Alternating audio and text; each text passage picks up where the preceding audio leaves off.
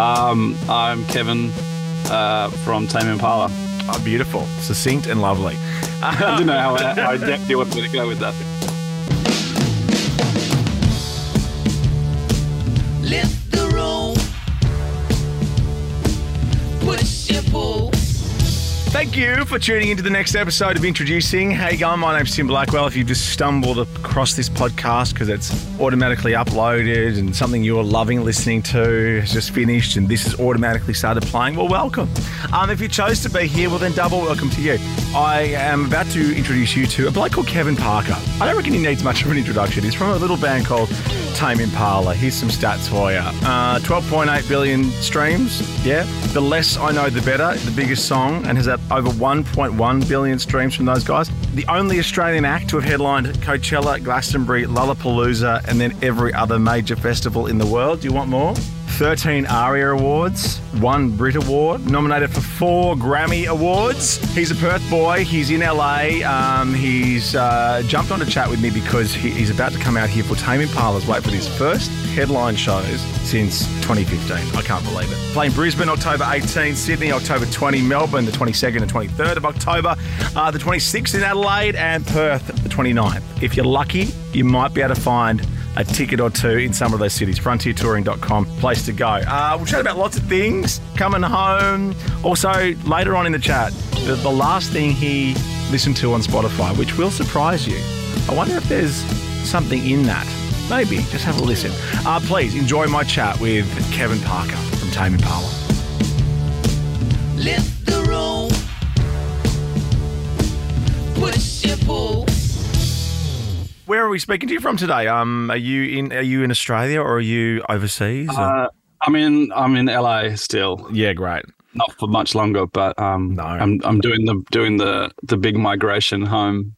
So you're going to bring the family back out, or are you just popping out here for the shows? No. Yeah, doing the whole thing, moving back, crossing the Pacific. Mm-hmm. Yeah, whatever it is. Anyway, With young child, it's so lovely to travel so far with young kids. yeah. Yeah. Yeah, it's definitely a different beast altogether. Makes you wish that you appreciated traveling without a young child.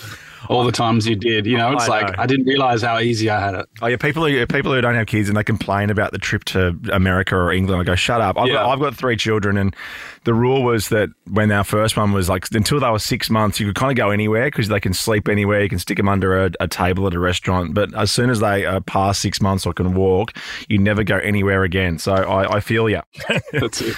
Now, congrats with. I want to talk about Lonerism because it turned 10 this week. That's unreal, Yeah. and I know that you played it recently in the desert.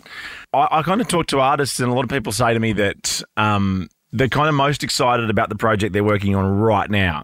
Is that true for you? And how did it feel going back and reliving those songs? Because 10 years in music can kind of feel like 100 years. Well, of course. Obviously, working on new music is always going to be more exciting.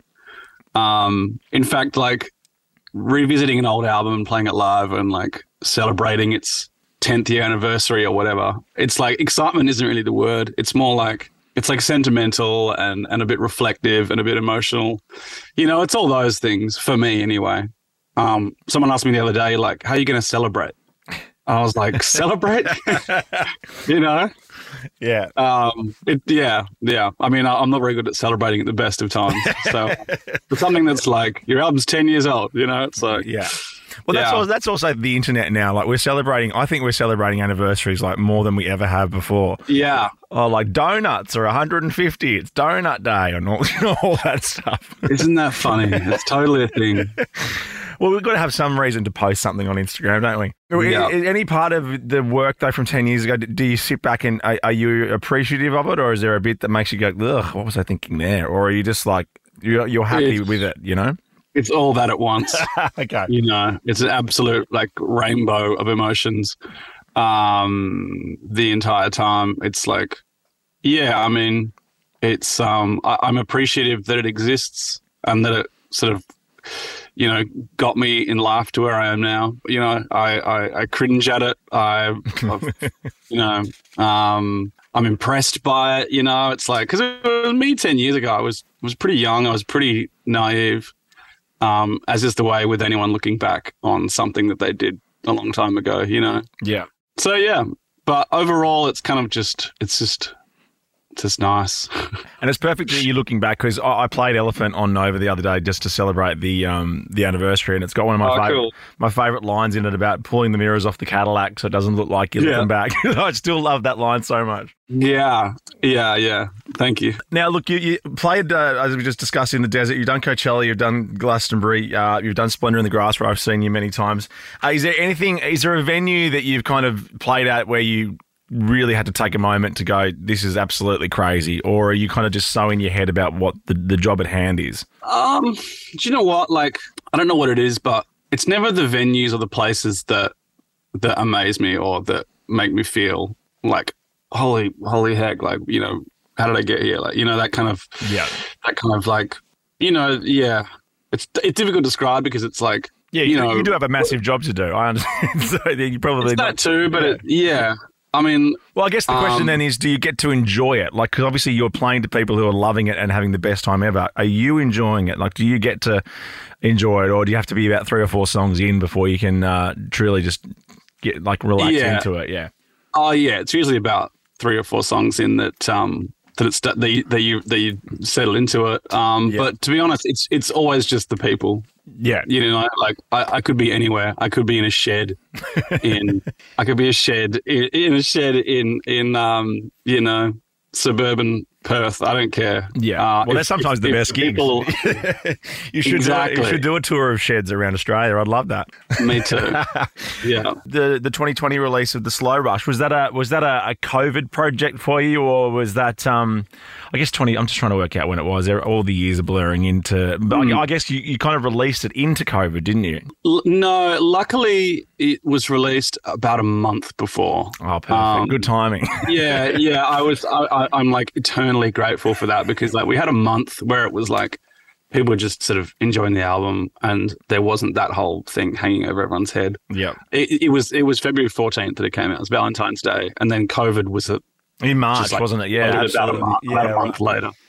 How was that for you? Because I mean, again, when I speak to different artists, obviously you a huge part of your life is playing live, but I guess a lot of your life is the bit that we don't see, where you're locked away creating.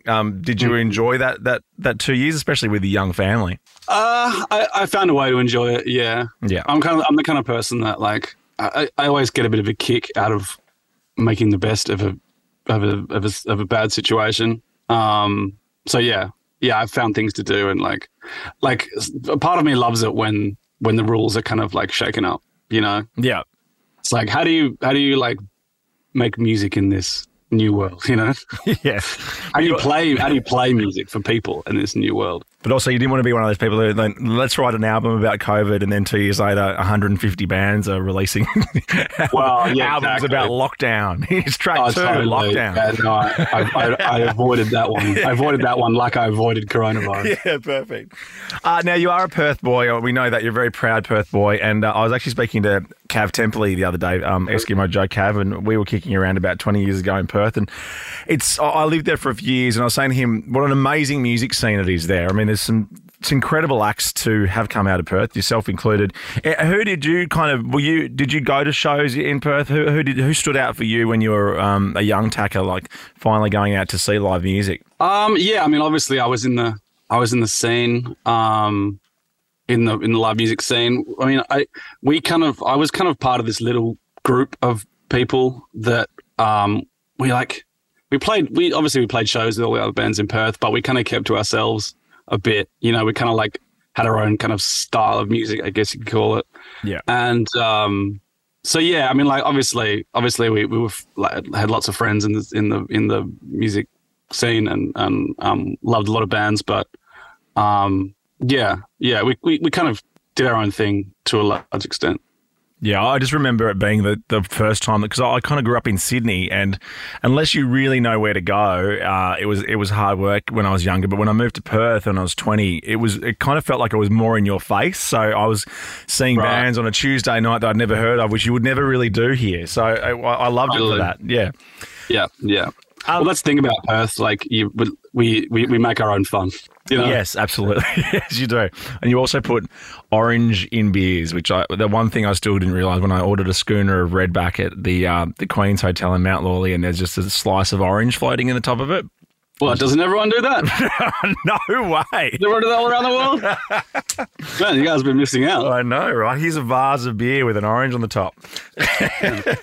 Way to drink it. No, to be honest, I've never heard of that. No, that's fine. I think that was just maybe that was what that pub did. Growing up though, were you in a musical household, or were you the black sheep? I know you're a mad drummer, but how did that come about? Like, was there music in your face when you were a kid? Yeah, like my dad played guitar. He played in a covers band. That was kind of his like passion outside of work. You know, he would always be kind of have a guitar around the house playing just whatever songs. I always found it amazing that he could just play guitar and sing, because like I could never do that with my family. You know, like like my dad and stepmom were always asking me to. Or always encouraging me, like, let's sing one of your songs. I was like, absolutely not, you know? Well, hang on, you don't have a family barbecue and you get the acoustic out and light the fire? That terrified me. Yeah, of course. Terrified me. And so what was it for you then that made it into a career? Was there a moment? Was there a song? Was there something that you just discovered when you were mucking around, like where you actually went, okay, I can actually maybe do this? It was a passion, like pretty early on, and it just sort of ramped up, you know, I just sort of got deeper and deeper into it. It was kind of, yeah. As soon as I discovered music when I was quite young, I was like 10 or 11, I started playing drums. It just instantly became my whole, just doing something. You can take that if you want. If it's dinner or something, you're welcome to take a break. No, it's clean actually. Okay, but I had What's So Not on here the other day. He got his salmon delivered for dinner and ate it. So you're very welcome. I'm very encouraging for you to live your life. Yeah. I mean, since I started playing music, I was really young. I was sort of 10 or 11. I started playing drums. Since like after then, it just kind of instantly became something that I've just, you know, it was my whole existence. Yeah. And like I sort of, you know, went to high school and went and like I started uni, but like really my heart was in music, and it kind of just took me that long to realize. You talk about Lonerism being like a big moment in the career. Was that the album that changed everything, or was there a song that, you know, after that song was released, no day was the same again? Well, you know what? Luckily, it was never like that for me. It was never like this one song that blew up, and you know, and that was the song everyone had heard. Like I consider myself lucky that it was sort of like a few songs on each album that sort of, yeah, you know, like each album things kind of ramped up. You know, it kind of went in stages, which I'm grateful for. But so Lonerism was kind of just like, you know, another step up, another kind of like tours were twice as long. And yeah, okay. You know? Yeah. There must have been a moment, this is what I'm going to guess, the moment that you realised that you were on top of the world is when you could just have lasers at your show all the time, because I hear that lasers are incredibly expensive. They are, unfortunately. They look great, though. They look great. They look amazing. They look absolutely incredible. No, I think the urge to get that stuff is to try and feel on top of the world. Yeah, okay. Does that make sense? Yeah. You know? Yeah. What's the one called where it comes down but it looks like you're in the clouds? I think you did that at Splendour in the Grass. It was like the sky was falling in over our heads, or maybe that was just what I was experiencing at the time and no one else was. Interesting. Well, you know. Oh yeah. There's always a bit of that. We can leave it there. Yeah. I mean, we definitely try and make people feel like the sky is coming down on them. Yeah, in a good way, by the way. That wasn't a bad thing. Exactly. Yeah. Exactly. Tell us about some collaborations. Like, obviously, it's great because you have a young child, and the fact that now you're actually appearing on my kids' favourite movie soundtracks is fantastic for me. So I don't have to listen to the same, Disney stuff all the time. How did the Diana Ross and kind of the rise of Gru soundtrack track happen? I mean, it was kind of like a pandemic thing, I think. For me, it was anyway, because they got in touch. Well, the music director for the film got in touch and asked if I wanted to do it. And obviously, as soon as they had me at the word Diana Ross, you know. Yeah. He mentioned Diana Ross, and I was like, well, obviously I'm in. Yeah. And it kind of went from there. I mean, yeah, because it was like done, all the music was done during lockdown. I didn't sort of do a session with Diana or anything like that. It was kind of just all sent over the interweb. I get the feeling that new Elton John, Britney Spears song as well. I don't think they've ever met each other. That's what I feel anyway. And then New God with the Gorillaz is just unreal as well. Thanks, man. Thank you. How are you friends with those guys and Damon in particular? Yeah, I mean, I am now. I consider myself. Oh, that's good. I consider us friends, definitely. Yeah. I mean, that was kind of one of those things. I don't know how it came about, but I guess ended up in the studio with Damon for a couple of days in Malibu, of all places, and we were kind of just messing around with ideas, just throwing paint at the walls, as they say. But it must feel great for you. Like it feels like very much a Tame Impala song, as well as very much a Gorillaz song, which is, I think, hard. Well, it must be hard to do when you're jumping in with someone else who's obviously got their very distinctive style and sound. Exactly. Yeah. Well, that's always the goal, is to try and crossbreed them. to try and find like a mutant baby of the two. Has anything kind of just passed you by mistake? Because again, this has come from Chris from What's or Not. He told me that he missed an email from Halsey about wanting to do a track with him, and then they ran into each other at a party, and she's like, "Why didn't you write back to my email?" It's like, do you have? Sadly, that has happened. Oh, really? A lot, actually. Yeah. I mean, like, it's one of those things I can't even like think about some of the messages I haven't responded to because it's just like, oh my God, I let that one go. How did I let that one? Yeah, you don't have to name any names, but yeah, I just hope you've got a good system in place, is all I'm saying. Yeah, I'm working on it. So, how do you feel about coming home and playing some shows? Because you're here really soon, and these shows were the rescheduled ones. So we've been really excited to see you here. Brisbane on the 18th, Sydney on the 20th, 2 shows in Melbourne, and then a few tickets still available for Adelaide, and weirdly for your hometown in Perth.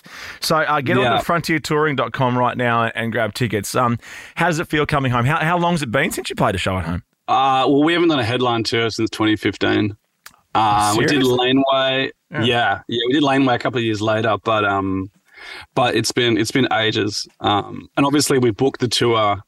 The tour was meant to be 2020, I think. So tickets went on sale in like 2019. Yeah, I'm going to play.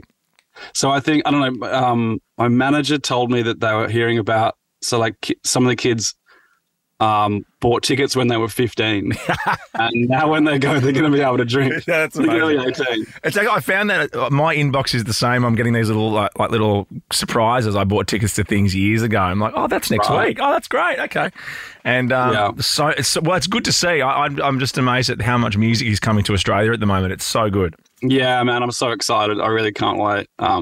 Like touring Australia is one of my. It's the first place we ever toured. So it's like. Yeah.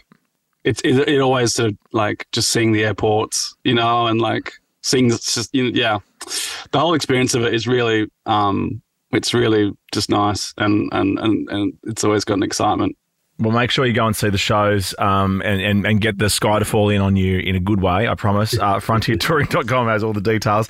When you're on the road, though, like how do you find it easy to work on the road? Are you a voice memo guy? Are you carrying around a notepad? Or do you have to kind of really compartmentalize and go, I'm working today and I'm going to go over here? It's weird. I'm always trying to work out, like, what's the best way to make music on tour? Like some people have the system down, like they have like their team like sets up a studio in their hotel room, like everywhere they go. But I'm not like that. I don't know.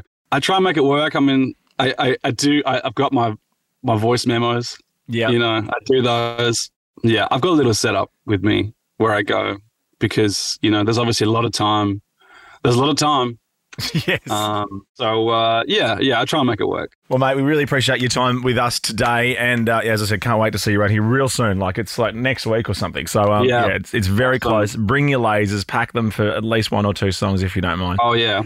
Yeah, we're bringing the whole kit. Oh, good. And we like to finish the introducing podcast with you introducing us to someone. Like, is there anyone you're listening to at the moment you've discovered them? Maybe it's a band that you've loved for 20 years. I don't know, but who would you like to introduce us to? That's putting me on the spot. I know it's a real tough one. I know, and I do expect you to name names here. That's the difference. Let me just check my Spotify. What have I Please been? go for it. Well, what was the last thing you played? What about that then? That might be easier, so you're not disappointing anyone. What was the last thing you You played? know on what? Spotify? Do you know what? The last thing I played on Spotify is Robbie Williams. Really? That says right here. Yeah. What song? I think there's a few of his. Yeah. A few of his. Yeah. I can't. Oh, is that because the Dockers missed out on the grand final and you were just reading something? trying to make up for it. Yeah. Trying to pretend I was there. Possibly. There's there's a myriad of possible reasons, but can't always talk about them. No, that's true.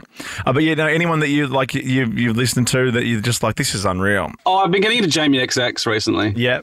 You know that guy? I feel like I missed the boat with him a while ago, and so I'm kind of catching up. Yeah. That Oh My Gosh song is it ruined your car speakers, but it's worth it. Yeah, exactly. Well, mate, It's sonic. so lovely to speak to you. Thanks again for your time, and we can't wait to see you out here real soon. All right, thank you, man. Thanks for having me.